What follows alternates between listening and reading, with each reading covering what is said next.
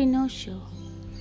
Once upon a time, there was a man named Geppetto who made beautiful wooden dolls. He lived alone, and his dream was to have a son with whom to share all his love and affection. One day, Geppetto made a little boy of wood.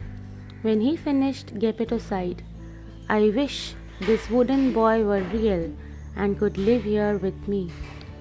Suddenly it happened, the little wooden boy came to life. Geppetto shouted with joy and with the laughter of happiness said, "Be welcome, I'll call you Pinocchio." Geppetto helped Pinocchio dress, gave him some books, kissed him on the cheek, and sent him to school to learn to read and write. But he warned him, "As soon as school is finished, Pinocchio will come home." Pinocchio said yes and happily walked towards the school. On the way, Pinocchio noticed that there was a marionette show in the square. He joined them and danced so well that the puppet owner offered him 5 gold coins. Pinocchio was amazed and only thought how Geppetto would be happy when he gave him the coins. Near the school, Pinocchio found 2 bad men. Because he was very naive, the 2 men persuaded Pinocchio to go with them to a hostel to eat and sleep. After eating, Pinocchio became sleepy and fell asleep quickly. He dreamed that he was rich and that he and his father Geppetto were now living without difficulty and were very happy. When he awoke, these men persuaded Pinocchio to bury his gold coins in a place that they knew and said to him, "The coins buried here will become a tree of money, and never again your father, who is old and tired, you will need to work." Pinocchio did so and waited for the gold coins to turn into a money tree. He remained a long time until tired. He fell asleep. The evil men appeared and took the gold coins while Pinocchio slept. When he woke up, Pinocchio saw that the coins had been taken away, and he cried. He did not want to go home for fear that Geppetto would be angry and sad with him. Without knowing what to do, Pinocchio began to walk until he found a lady dressed in blue, whom he asked for help.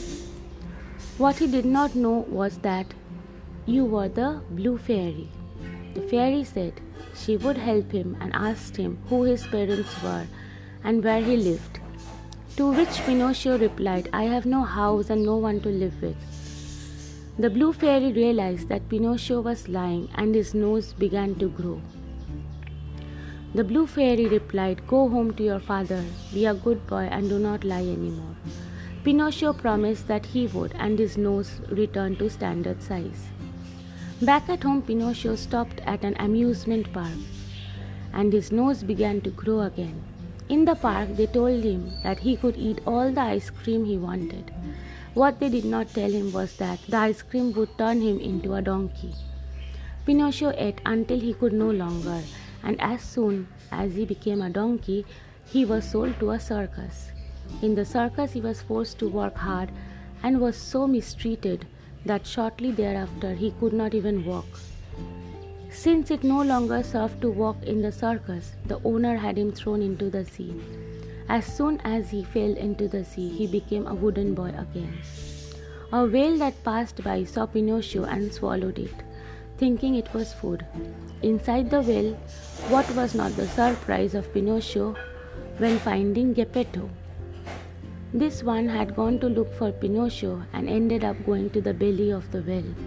He was frail and sick, and a fish that was also there said, "Come up, both of you, behind my back, and I'll take you home." They did so, and when they reached the house, Pinocchio took excellent care of Geppetto until he was okay. The Blue Fairy appeared again, and seeing that Pinocchio had been so good to Geppetto, said, "Since you are now a good boy, I will make you a real boy." And so it was. Geppetto had finally had the son he had longed for, and the 2 of them were happy forever. Thank you.